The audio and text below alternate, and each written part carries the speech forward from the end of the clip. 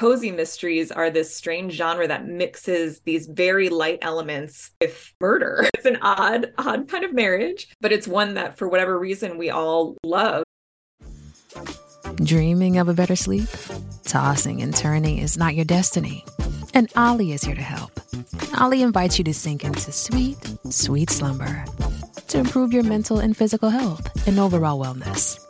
More than just melatonin, Ollie's ingredients help you unwind your mind for a delightfully dreamy drift off. Sleep is on the way at Ollie.com. That's OLLY.com.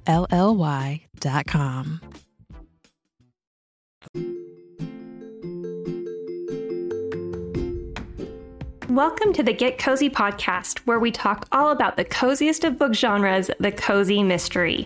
I'm your host, Christy Meyer, and I'll be bringing you author interviews and keeping you up to date on all the hottest cozy mystery releases. So grab yourself a cup of your favorite hot beverage and let's get cozy. Hello, my cozy friends. Today we are going to have a little virtual pizza party and chat with the author of one of my favorite foodie mystery series. The author is Mindy Quigley, and she, of course, writes the deep dish mysteries. So welcome to the show, Mindy. Thanks, Christy. I'm excited to be here. Oh, I'm so excited to have you here and to chat about these books. But since today's conversation is all about pizza, I do first just have to know what your go-to pizza toppings are. For myself, so my daughter is a vegetarian, and we almost always do vegetarian pizzas. But if I can sneak some pepperoni onto my side of the pizza, I really do love a good pepperoni pizza. Just an absolute classic. Yes. Yeah. But I'll eat anything on a pizza. I'm not super picky. The only thing that I don't like on pizza is green peppers, but I'll do anchovies, pineapple, anything. And I will eat a green pepper if I must, but definitely not my favorite. Okay, but you're pretty adventurous with the anchovies and everything.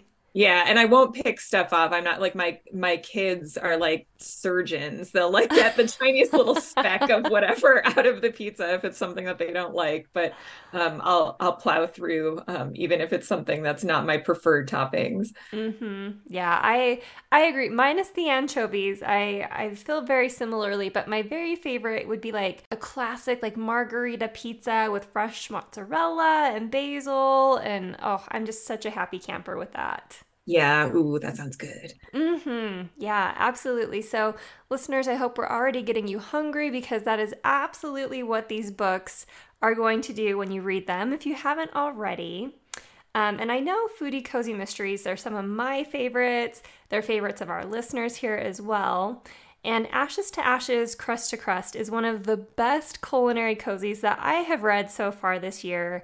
And it's the second book in your Deep Dish Mystery series. So do you want to kick off the conversation today by just telling our listeners what the series is all about? Absolutely. And thank you for your kind words. So the books are set in an upscale pizzeria, and our main protagonist is pizza chef Delilah O'Leary, who comes from kind of a more classically trained culinary background, but has always had this dream of opening up a Chicago-style deep dish place of her own. So she does that, sets up her restaurant in a town called Geneva Bay in Wisconsin with her best friend, Sonia. And both Delilah and Sonia are Chicago natives. So the restaurant has a Chicago theme as well as being a Chicago-style deep dish pizza place. And the town itself is a really cute resort town that has a lot of very wealthy people who live around the lake that the town is centered on. So that kind of plays into some of the mysteries. And Delilah ends up after a breakup with custody of this cat that who he's like my favorite character to write, even though he has no dialogue. I just love like thinking of things for Butterball the cat to get up to. And the rest of the cast is just the fun, multi-generational cast of characters that work in the restaurant, along with Delilah's Aunt Elizabeth Biz O'Leary. Yes, and I have to say, I love Butterball. Like, such a great character, such a great name for a cat. That's so cute. It suits him for sure, his shape and color. He's kind of butter colored and shaped like a turkey. And just his general attitude, which I really, really enjoy. Yeah, me too. He's so much fun to write. Like sometimes I'll just be in my office laughing to myself, and my husband will just walk by and shake his head, and it's almost always a butterball scene that makes me laugh to myself. That's good though. I mean, you can definitely tell, I think, when authors are enjoying themselves writing, the readers can kind of feel that through the writing, and then it makes them enjoy it more as well. So those scenes definitely are just a lot of fun to read. Yeah, yeah, they're great to write too. Yeah, and it's also clear in reading this series that when it comes to pizza, you know your stuff. So, what came first, your idea for the series or your knowledge of how to make the perfect Chicago style deep dish pizza? Oh, for sure, my idea for the series. So I had no idea. This is very naive of me, but I didn't know that I was going to have to put recipes in the Uh books. huh.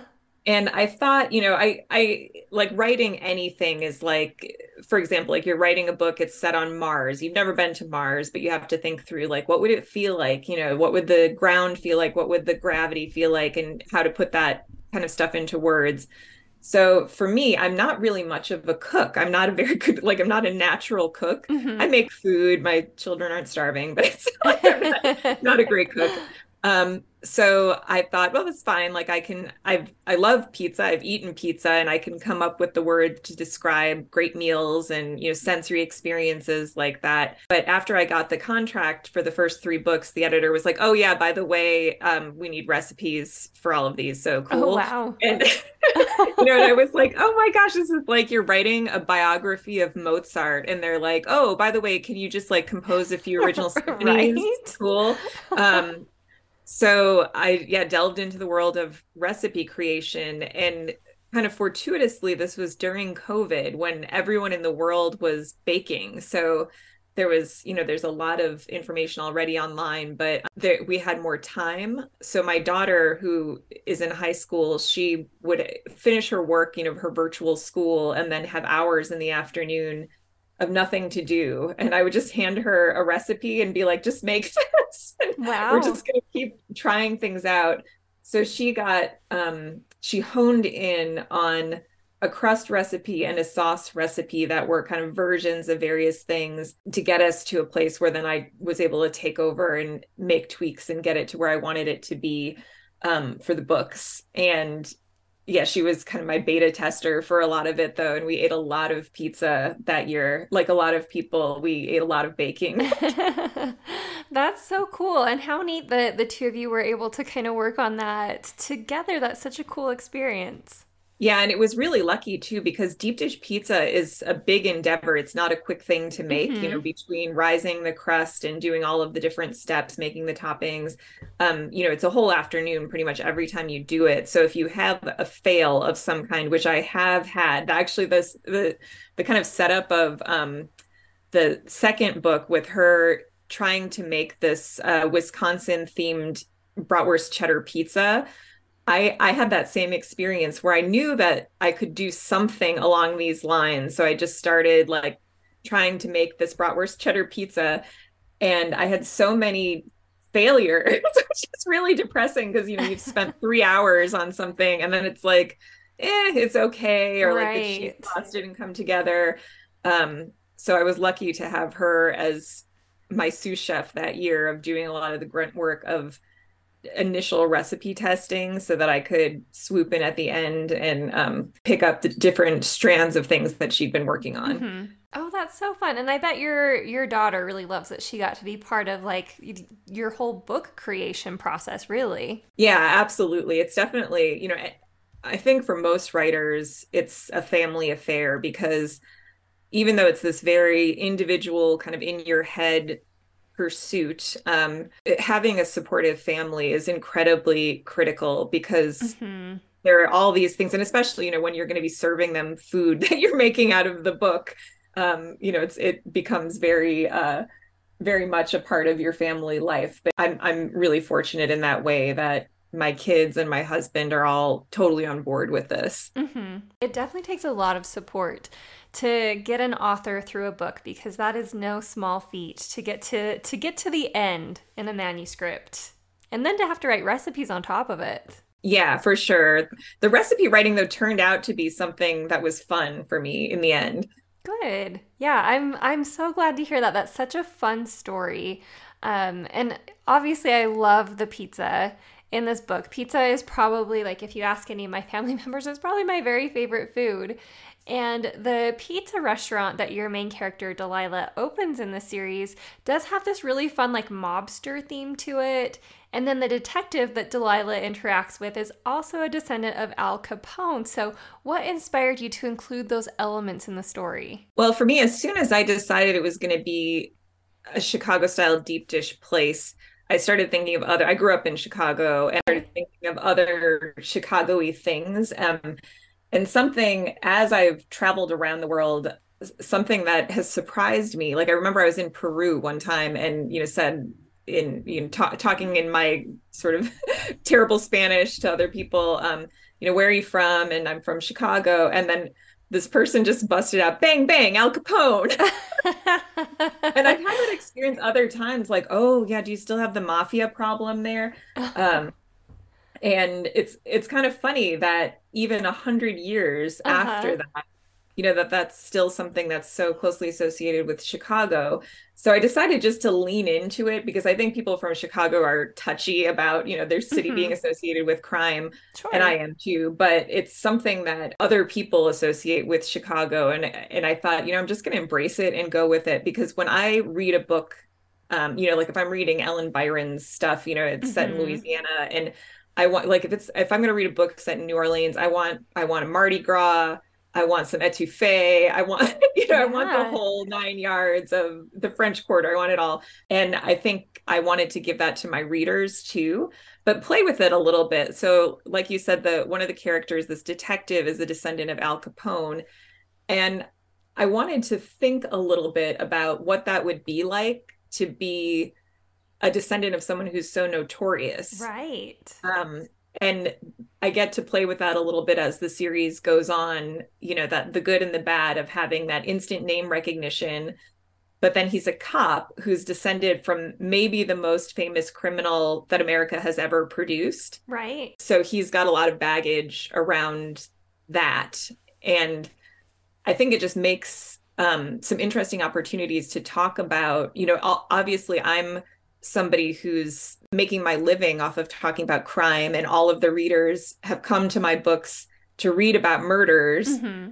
But it gives you these nice pauses just to see the irony of that. Cozy mysteries are this strange genre that mixes these very light elements with murder. Yeah. Yeah, absolutely. It's an odd kind of marriage. Um, but it's one that for whatever reason we all love and are very interested in. And I think that Al Capone criminal past of Chicago element allows me to play with some of that too, that it's something that we're fascinated by. But we like to have it a little bit sanitized Mm-hmm. for consumption. Yeah, I agree completely. And I do think it's just so interesting the way that you did that, made your detective a descendant of Al Capone, and what's that like for him, and showing us what that's like for him to be working in this profession and be this great guy, but people hear his name and instantly associate him with like being a criminal. And so how he kind of navigates through that is fascinating. And then I completely agree with what you said. When we reach for cozies, we do reach for that like escapism. And so I really appreciate how you incorporate so much of the vibe of Chicago. So we do feel like we're absolutely entrenched in this setting and this world that you've created. It's very escapist. And yet we do get the crime element. And then at the end of the day, we do get the cases solved and justice is served. And that's always just like that uplifting feeling that we want when we reach for cozy mysteries. Yeah, thanks. That's exactly what I'm going for. So I'm glad that that's what you got out. This episode is brought to you by Visit Williamsburg.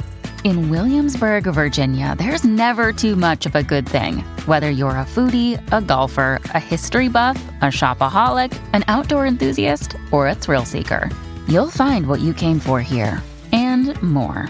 So ask yourself, what is it you want? Discover Williamsburg and plan your trip at visitwilliamsburg.com. part of it. I do have to circle back to the recipes because I love that Cozy Mysteries include recipes in them. I think it's just such a fun way to like immerse yourself in the books even more. But like yourself, I too am not a great cook by any stretch of the imagination, but my husband and I will do like date nights where we recreate the recipes from Cozy Mysteries.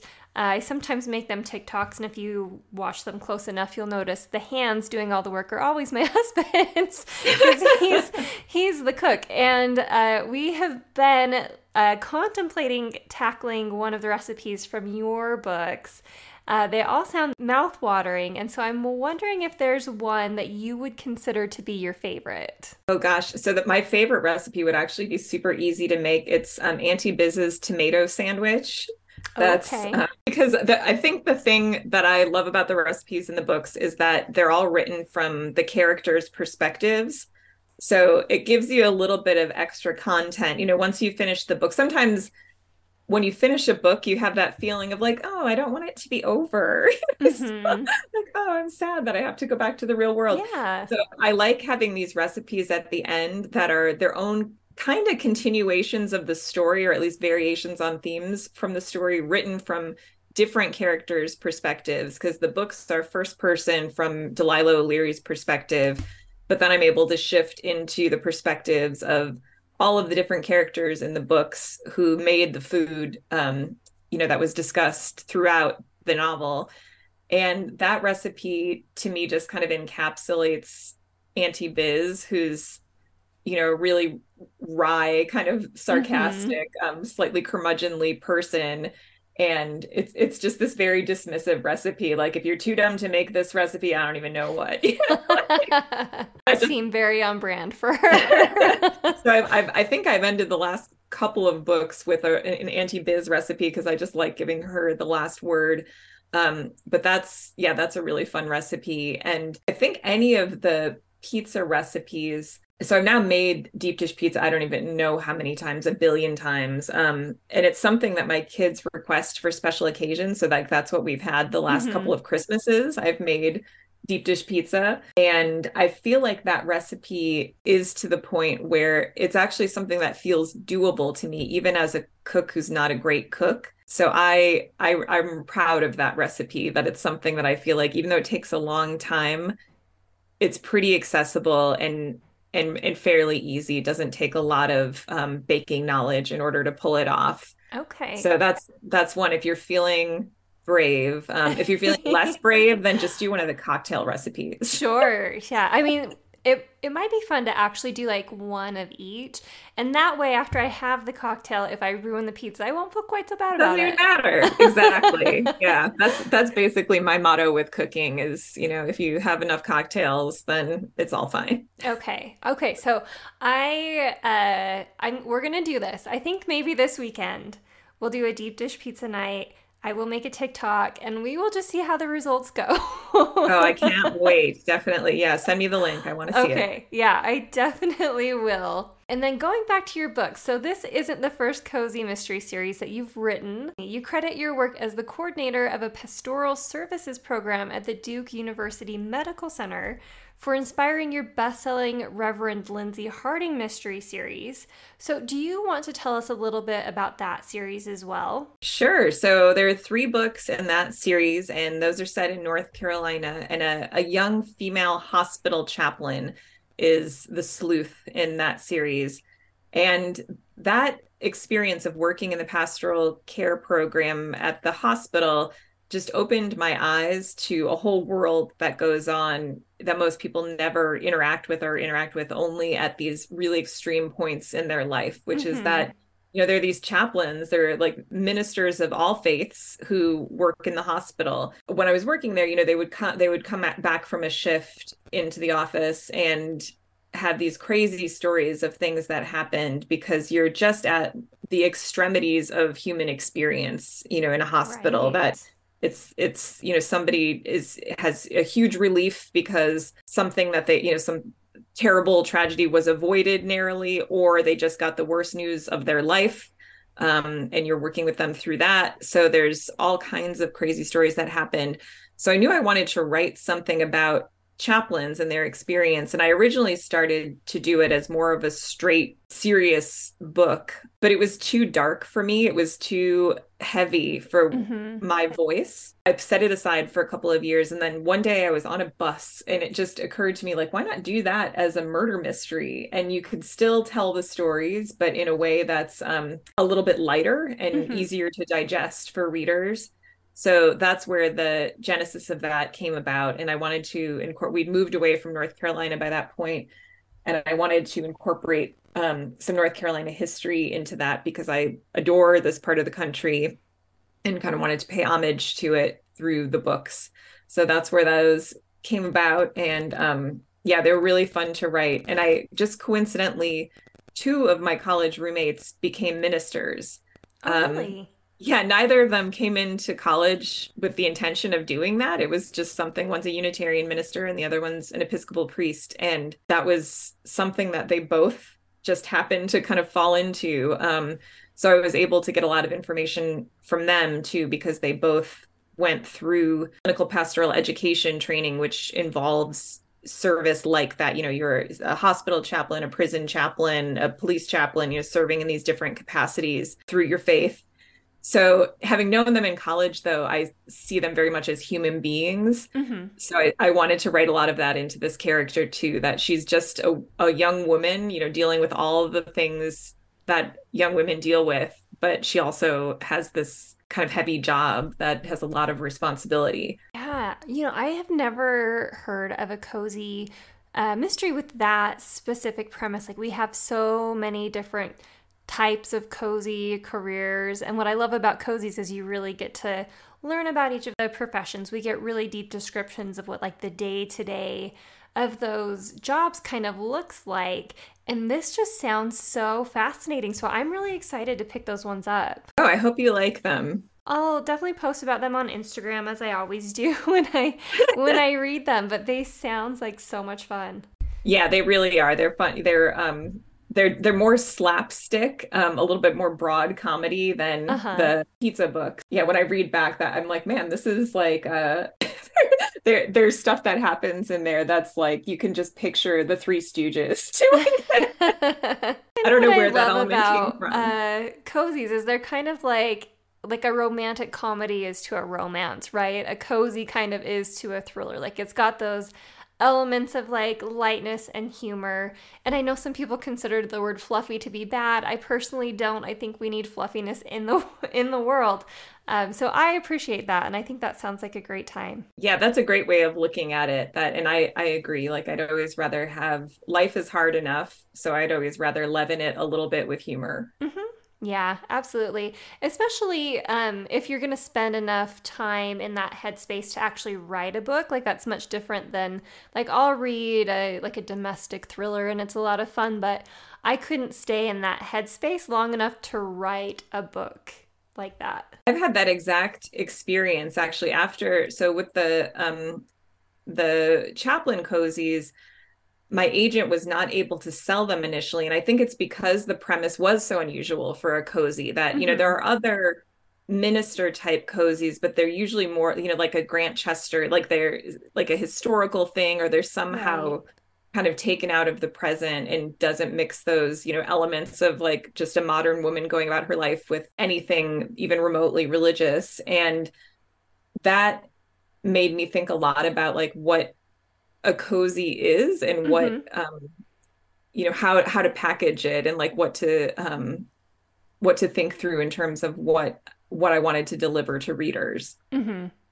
Yeah, that's so fascinating. And I feel like what a cozy is, like, that term is so like constantly evolving, especially in the last few years. Like, it seems like the kind of the tone and the conversations and things that we're seeing in cozies is shifting a bit. So it's going to be really fascinating to see what happens with the genre in the next few years. Yeah, I've noticed that too, that the pendulum has swung a little bit more to talking about more modern issues and Hmm. grounding things a little bit more in reality. And I think that's not true of all cozies, but certainly some of the ones that have been successful in recent years Hmm. have done that. And yeah, it's interesting to see that there's now seemingly an appetite, maybe as you know, some younger readers have found the genre, or some readers who are more used to reading, YA or something that does tend to deal with more realistic themes. Uh-huh.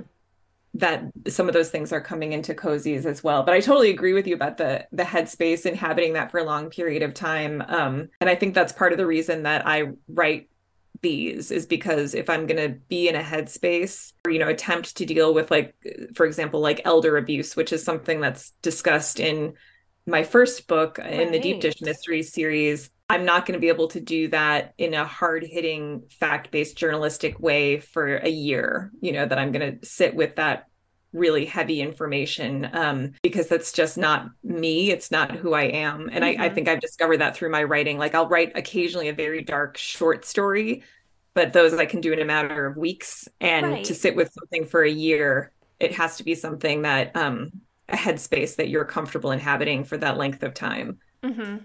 Yeah, I agree completely.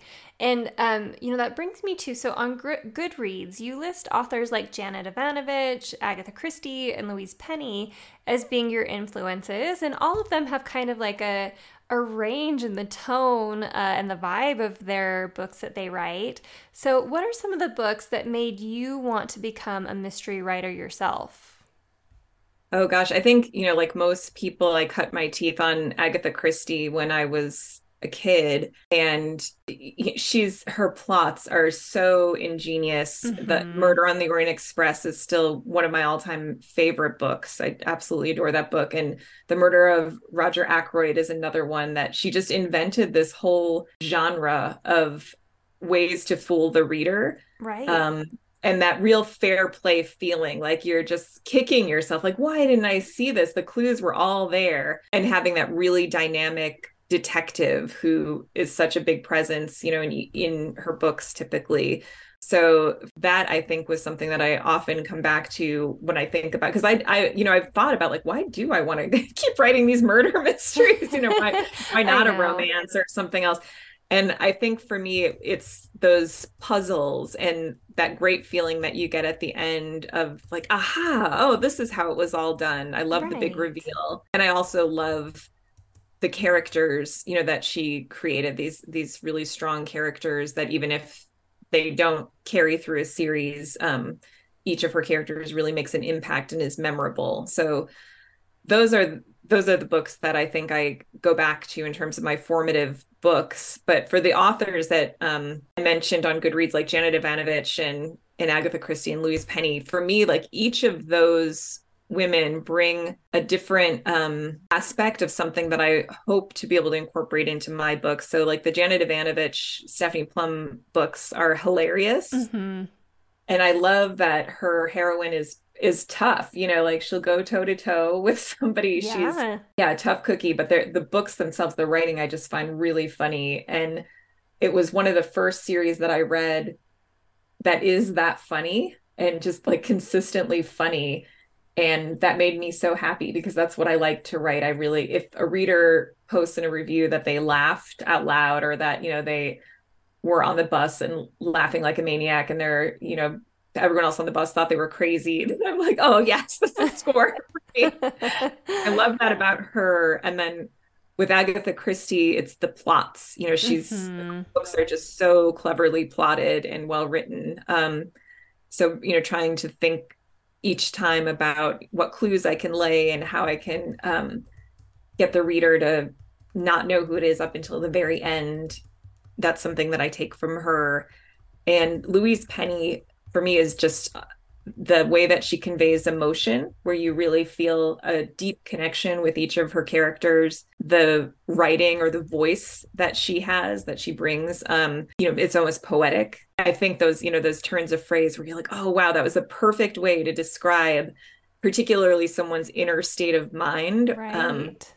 She does such a good job with that. So all of those elements are things that, I would love for people to be able to say that I'm able to bring to books. So maybe someday. Mm-hmm. Yeah, no, I can definitely see, like, as you're explaining the parts of their books that inspire you, I can definitely see those elements in your books as well. So that's really cool. That makes a lot of sense. And I totally agree with you about what you said about each of those authors. They're so iconic and prolific, and they've done so much, I think, especially for women writers in the mystery genre. Yeah, absolutely. And it's, Agatha Christie, I've read Dorothy Sayers and some other, classic mystery writers, but I think Mm-hmm. everyone always comes back to Agatha Christie because her range of life experience just gave her this huge wealth of knowledge. Because you think now, like, if I don't know how a poison works, like what's its mechanism of action, I Right. Google it, Right. I just Google it. But she had to rely on things that she knew or people that she personally knew or books that she could go to the library and get if she had to do research. Um, but she had this really extraordinary life that she was able to draw from in terms of, like Egyptology and pharmaceuticals and, Yeah. like a lot of different experiences things that she did during the war, that she was able to bring to bear on her books. And when I think about the conditions that she was writing in terms of access to information versus what writers have today, it makes it all the more astounding to me that she was able to pull off what she did. Yeah. Oh, it truly does. And then, like, I mean, you mentioned her plots, but like the things that she did in her mysteries created, like, she created the tropes that mystery writers use today. Like, there's the and then there were none trope, like it came from Agatha Christie, like, she invented it. And that's just mind boggling. Yes, absolutely. Yeah, that one person could do all of that. Mm-hmm. Yeah.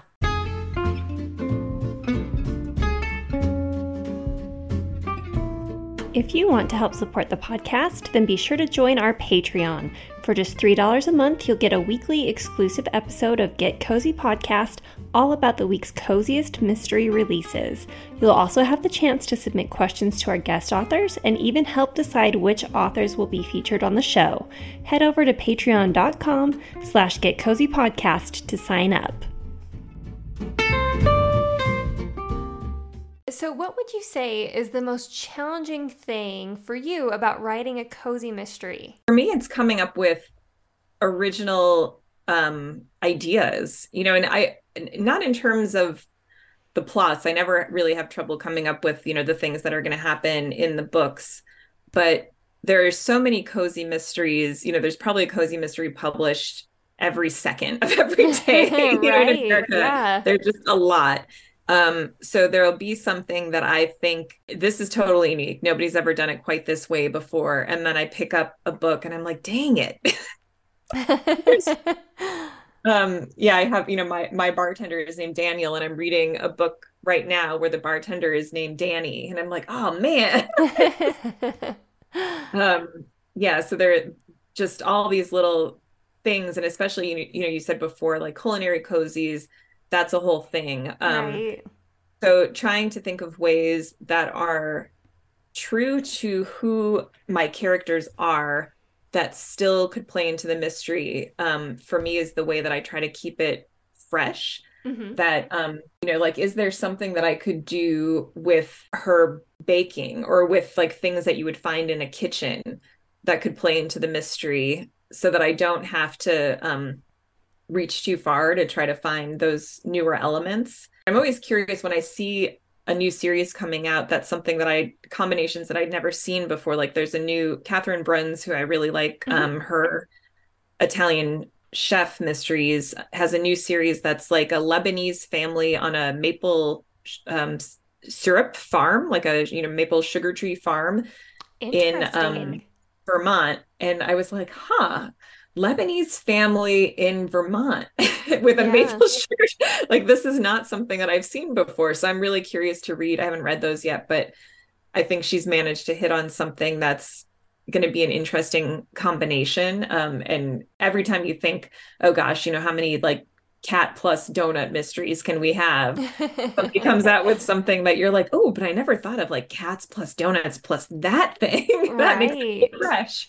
Yeah, it's so interesting, and it's like such a balance that mystery writers have to strike between like writing something they're interested in so they can like have the attention to stay with the book all the way to the end, but also something that readers haven't read a million times and something that could possibly sell to publishing houses on the market at that point in time. Like there's so many different things to think about when you're conceptualizing a book. Absolutely. And it's something I think I've learned my lesson from the Chaplin series, like as I was pitching and developing this series, that I gave myself too much freedom, I think, in the Chaplin series to go, whichever direction my imagination took me. And I Uh-huh. I think with this series, I still want to do that, obviously, because you have to, at the end of the day, have fun with what you're Right. writing. I absolutely do. But I think that I've realized, even for me as a reader, I don't want to pick something. Like I remember there's this show, Master of None, that was, I want to say, on Netflix. It's a comedian, Aziz Ansari, who I really like. Oh yeah, And I the love first, him. He's from Parks yeah, and so Rec. yes. Yeah, So yeah. yeah, he had his own series, and the first couple seasons I loved. And then the third season was totally different. Like it had a different tone, it focused on different characters. And I watched the first couple episodes and I was like, this is not ticking the boxes for me. Mm-hmm. And that's something that I think about now when I write, that it's, yes, it's about what I want to do and the story that I want to tell, but it's also about making sure that the readers have a satisfying experience as well, that that they're, when they pick up there's a British saying, it does what it says on the tin, that it's like Mm-hmm. you pick it up and you know what you're going to get, and it ticks those boxes in a satisfying way while still being a little bit like, oh, I never expected that, or gosh, only that combination of characters would get into a situation like that. Mm-hmm. um so finding that balance between things that are original and still making sure that you're satisfying what your readers picked up the book to get. Sure. Yeah. And I mean, that's important in any genre, but I do feel like cozy mystery readers, like it's a very niche genre, but the readers of it are very dedicated and enthusiastic. And they do come into every series with a specific set of expectations that they would bring into any cozy mystery. So that is a lot to deliver on and to think about while you're trying to write a book. Yeah, and I have a friend who writes, a writer friend who writes a series that's set on the Outer Banks, and she said one time there was like a dead body on the beach, and she had like birds pecking an eyeball or something like that. And her editor was like, in cozy mysteries, birds don't peck eyeball. Yeah. It's funny, and I see so much debate right now because there's books like The Thursday Murder Club and Dial A for Aunties and Finley Donovan is Killing It, which have mysteries in them and they have cozy vibes, but they don't conform to like the rules of like what a cozy mystery is as far as like the genre rules go. So I do think there's a lot of confusion among readers and like potential writers about what you can and can't do inside a technical cozy mystery. Yeah, and I liked that there's this resurgence of more of, because the cozy is sort of within this large umbrella of like the traditional mystery.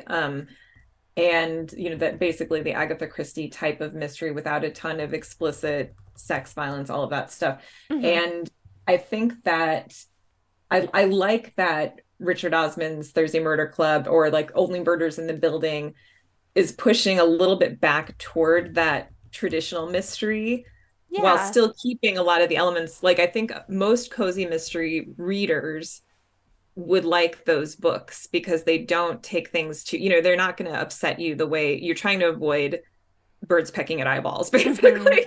Things like that there's like a live autopsy that's happening on the TV show or whatever. Like those are things that you're not wanting to see when you're picking up a cozy mystery. And I think that those kinds of traditional mysteries, or there's one that I'm reading right now, Catherine Shellman's series set in the 1920s. The book is Last Call at the Nightingale, and it's more of a traditional mystery, Uh-huh. but I think almost any cozy mystery reader would pick it up and be fine with it because there's not a lot in there that's going to be too keep you up at night with your stomach twisted in knots kind of stuff. Right. Yeah, I agree completely. I feel like we've got there's such a wide gap between like what a thriller is or what like a detective mystery novel is and what a cozy mystery is. But there's like this big beautiful space of traditional mysteries that I feel like we're not getting as many books published in that space, or at least not marketed to be Yeah. that. Like, I feel like a lot of books are getting marketed as thrillers that really are mysteries.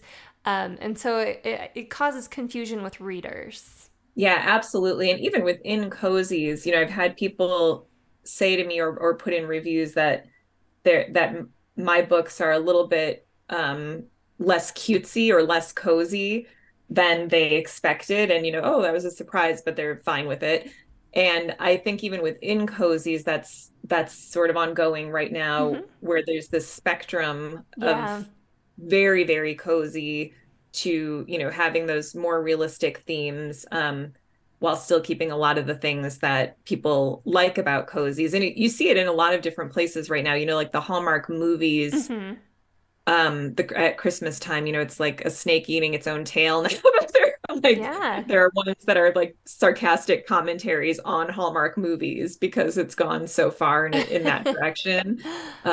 So I think that's something that's happening within publishing too, and it's an exciting time really, because I feel like there's quite a bit of freedom within the genre that maybe didn't exist.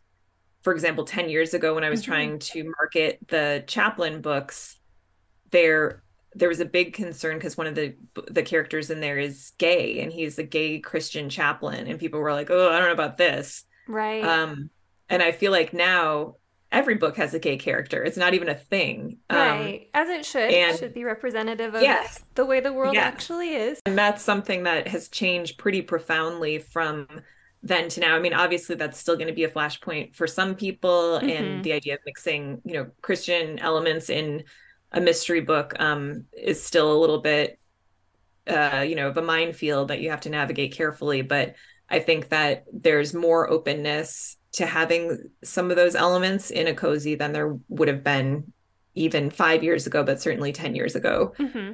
Yeah, I agree completely. And I love how you described there being like a spectrum of coziness, because there are definitely some that are very on the light side and really don't incorporate like social issues or some of the heavier things, and are more like the cozy mysteries we grew up with. But now there's like cozies that are almost like getting to the border between like cozy and traditional, and they incorporate more issues. They're a little bit darker, and like I love all of them, but I know not everybody who reads cozies like the full spectrum. But I will say, so there's an app. I know most people are very familiar with Goodreads, and you can always read reviews on Goodreads. That's always helpful.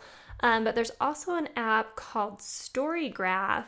And that one, along with having like reviews whenever you look at a book, it also has trigger warnings. So I think that can be very helpful for cozy mystery readers when they're deciding whether or not a book is for them, to kind of look at that before they pick it up and read something that they either don't want to read or would maybe give a book a bad review for, when it's not necessarily the book's fault. It's just kind of the marketing. Oh, I love that idea. That's a great idea because that's something that my husband, a lot of times, I read very little literary fiction Mm-hmm. anymore because I it does twist my stomach and not suspect, if something terrible happens to a child, or if, Right.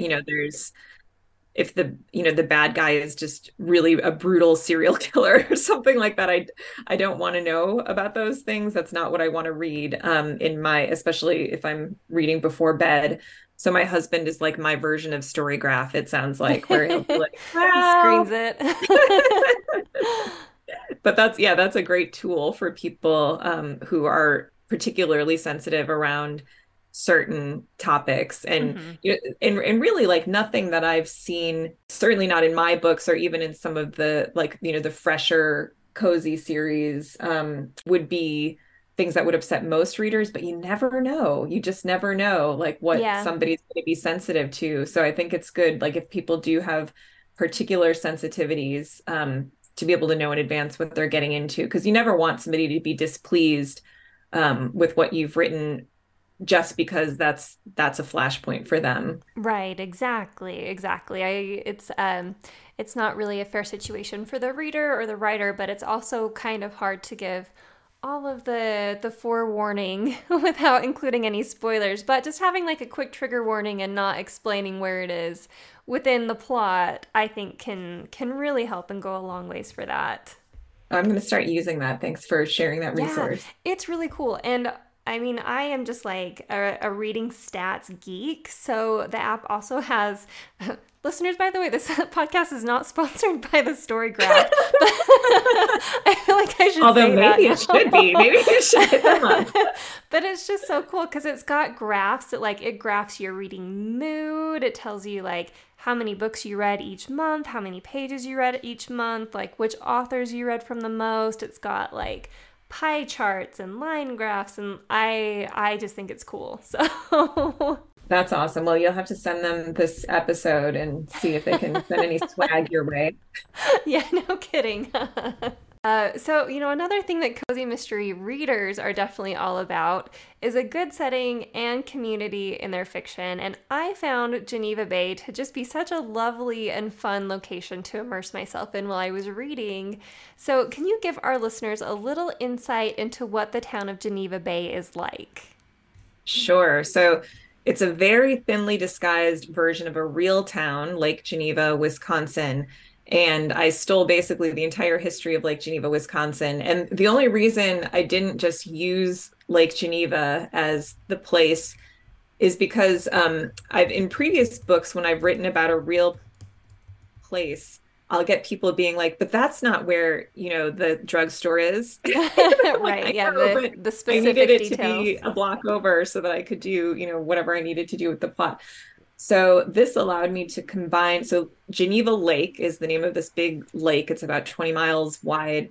And there are three towns around the lake. Lake Geneva is the biggest, and then there's Fontana, and Williams Bay is another town. And I just kind of amalgamated those three places so that I could pull elements from each of them and kind of make one big place. But there are things in here like there's, I think I call it the Grand Bay Resort, but there's a real resort just outside Lake Geneva that some of the action in both of the first and second book takes place in that I use very thinly veiled that. And I kind of like that as both a reader and a writer, that I'm writing in this little bit of a code so that people who are in the know and have been to this place Hmm. will immediately be like, oh my gosh, she's talking about, that drugstore that I used to go to all the time, but she calls it, this, and this is what it's really called.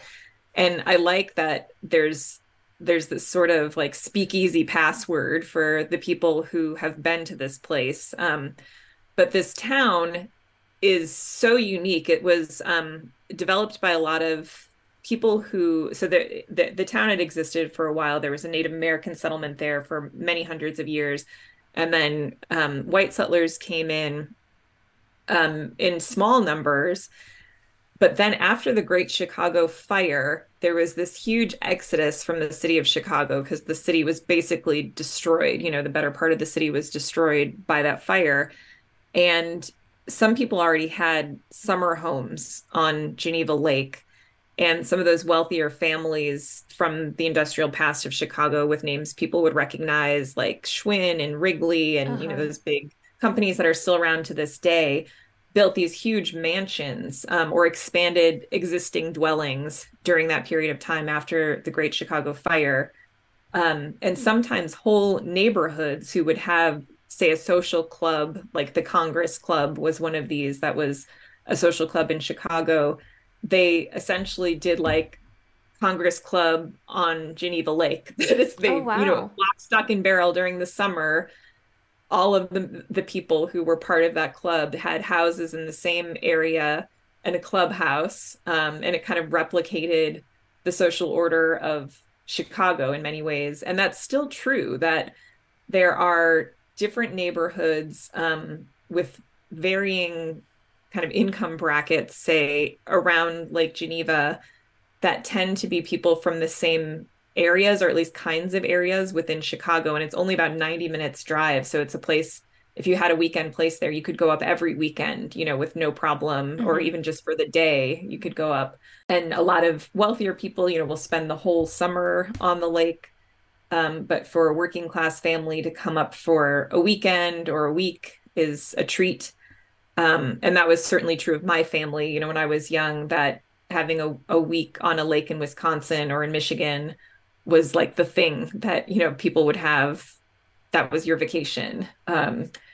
So bringing some of those memories to life through this. And I just love Lake Geneva. It's a really cool town with a lot of fascinating history. And that mob history is real Hmm. there as well, because it's right on the route when people were smuggling booze during Prohibition from Canada down to the city of Chicago. It's a stopping point along that route. So a lot of mobsters passed through there. And then it was a place when things got too hot, both literally weather-wise and figuratively with law enforcement in the city, that criminals would escape there the same way that other wealthy Chicagoans. Al Capone was one of the wealthiest people in Chicago, when he was running Right. his criminal enterprise. So it's not unusual that other him and other gangsters would have visited that area, because that's what you did when you were a wealthy Chicagoan. So I liked that too, that there was a lot of interesting real history, and the Chicago ties were so close that it made a lot of sense for all of these Chicago transplants to end up in this town. Yeah, that's so interesting. And I really liked the way that, so it's a very like bougie area, like it's got a very fancy feel to it, but most of your main characters are not as affluent as the people that own homes in that area. And so you really kind of like dig into what it's like for them to be living in that area as well, which I found really fascinating. Yeah, and I think that that's what most people feel when they go to a place, like the Hamptons or like Lake Geneva, is that you're gawking a little bit. Hmm. It's most of us, that's why they're called the 1%, because there are 99% of us who are not them. Right.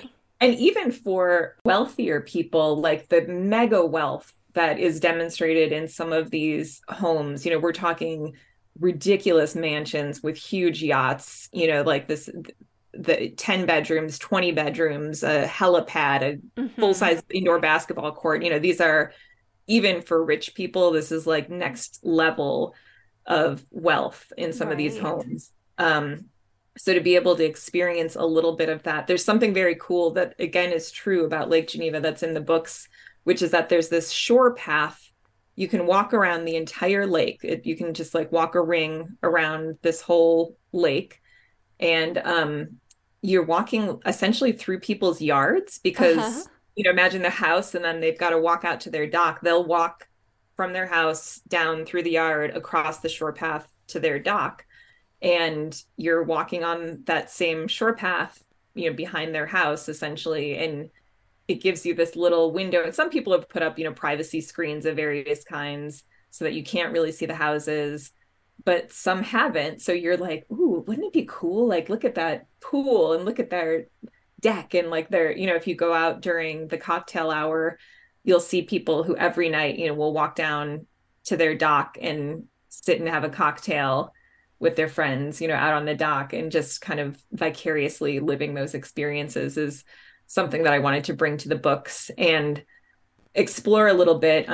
Delilah has this ex-boyfriend who is very wealthy and gives her Hmm. a little bit of an entree into that world.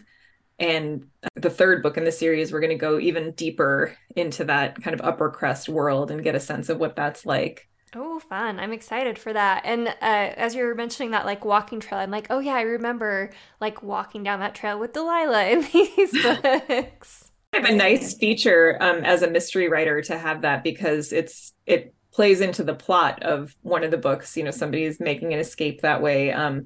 But I could see using that in future books too, as a way that you can just like basically come right up to the back of somebody's house if you wanted Right. to.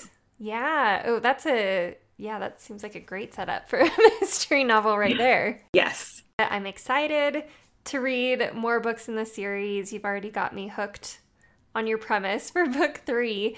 So, can you tell us anything about what you are working on right now?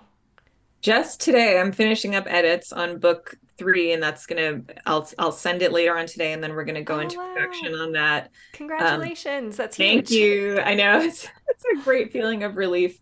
And I really like this book. It's gonna do a little bit more. There's gonna be a prohibition themed party that Delilah and Sonia are catering, and it's at one of these fancy opulent mansions on the lake. So we're gonna get inside one of those mansions and meet some of the people who are living that kind of 1% lifestyle. Oh my goodness, that sounds so fun.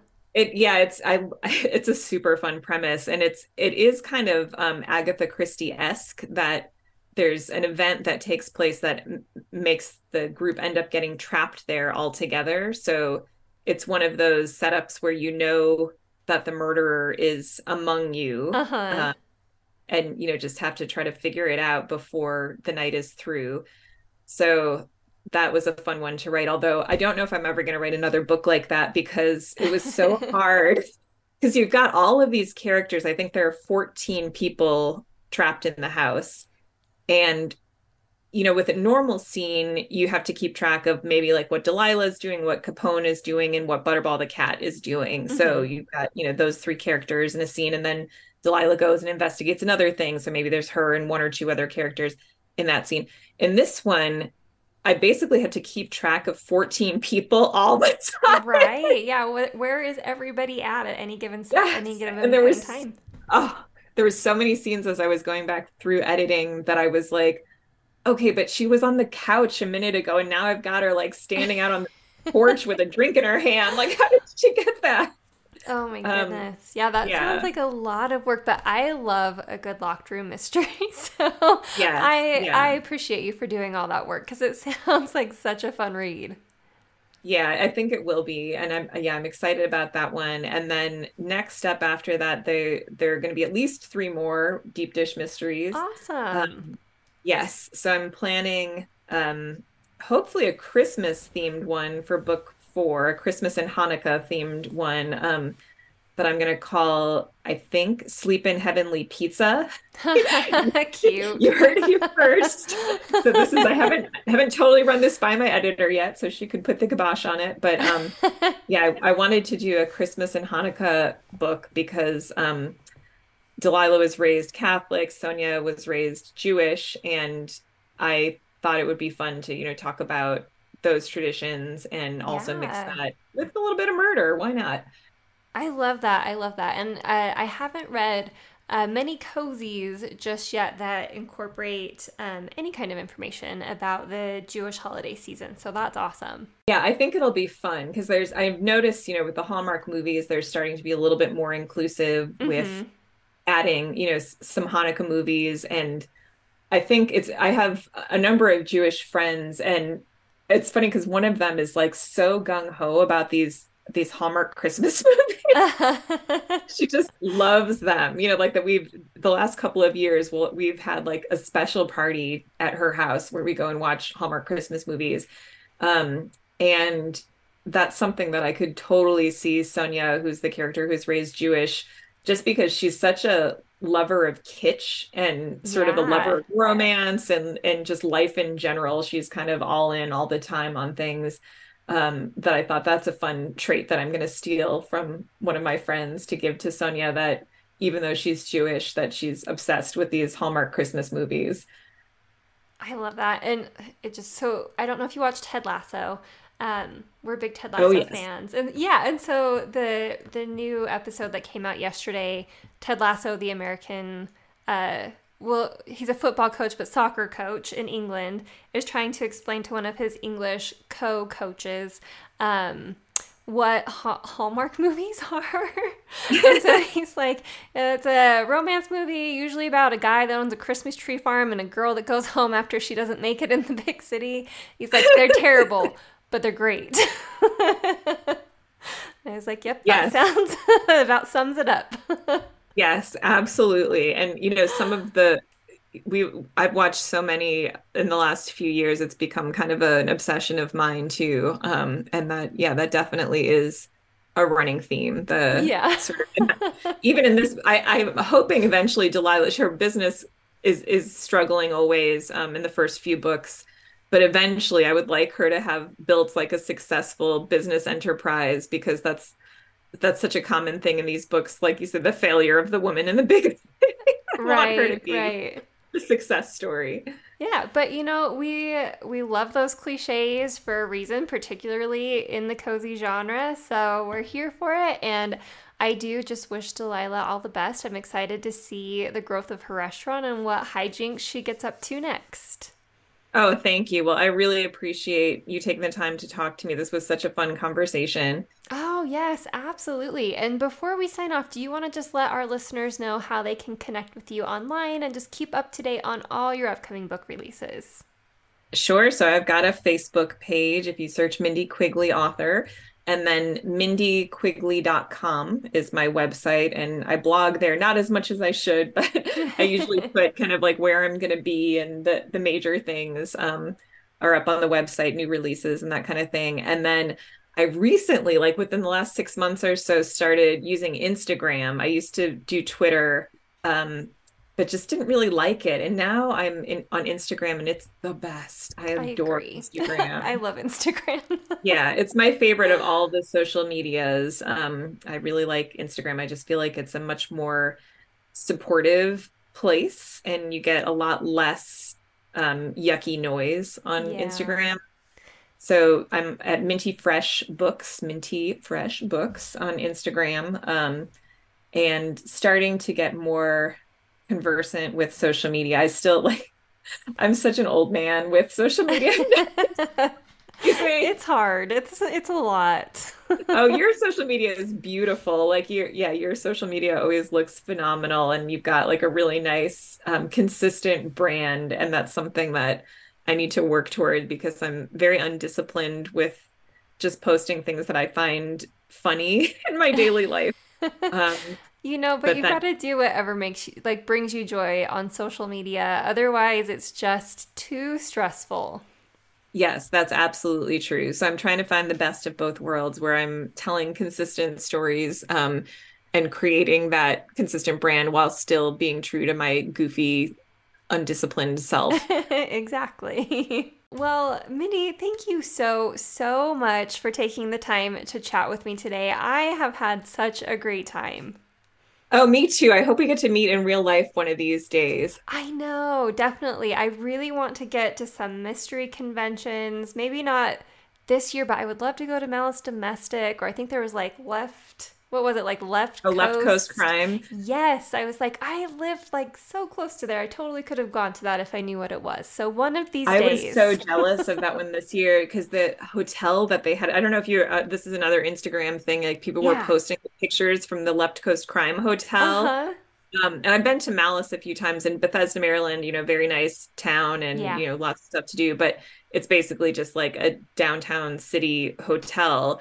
And this resort that Left Coast Crime was, was like cactuses and a beautiful pool and like a blue sky with puffy clouds floating across. Yeah, I posted on Jennifer Chow's Instagram page. I'm like, I'm flagging this for obscenity. Like, you need to stop posting. I Too jealous. know. We're all getting like serious FOMO from Oh my from all the gosh, yeah, social media terrible. posts for that. So I am gonna try to go to that next year. So if you go, we'll meet up. Maybe we'll do an in-person podcast episode. Oh, that would be amazing. Well, I really appreciate the opportunity to talk to you and your listeners today and hope to entertain you for many years to come with Delilah and Butterball and their hijinks. Yes, we are gonna keep our fingers crossed for many more books. And listeners, thank you so much for listening. We will be back very soon with another new episode. That's all for today's episode. Be sure to follow us on Instagram, Facebook, and TikTok at Get Cozy Podcast to see which authors we'll be hosting in our upcoming episodes. Thanks so much for listening, and until next time, happy reading and stay cozy.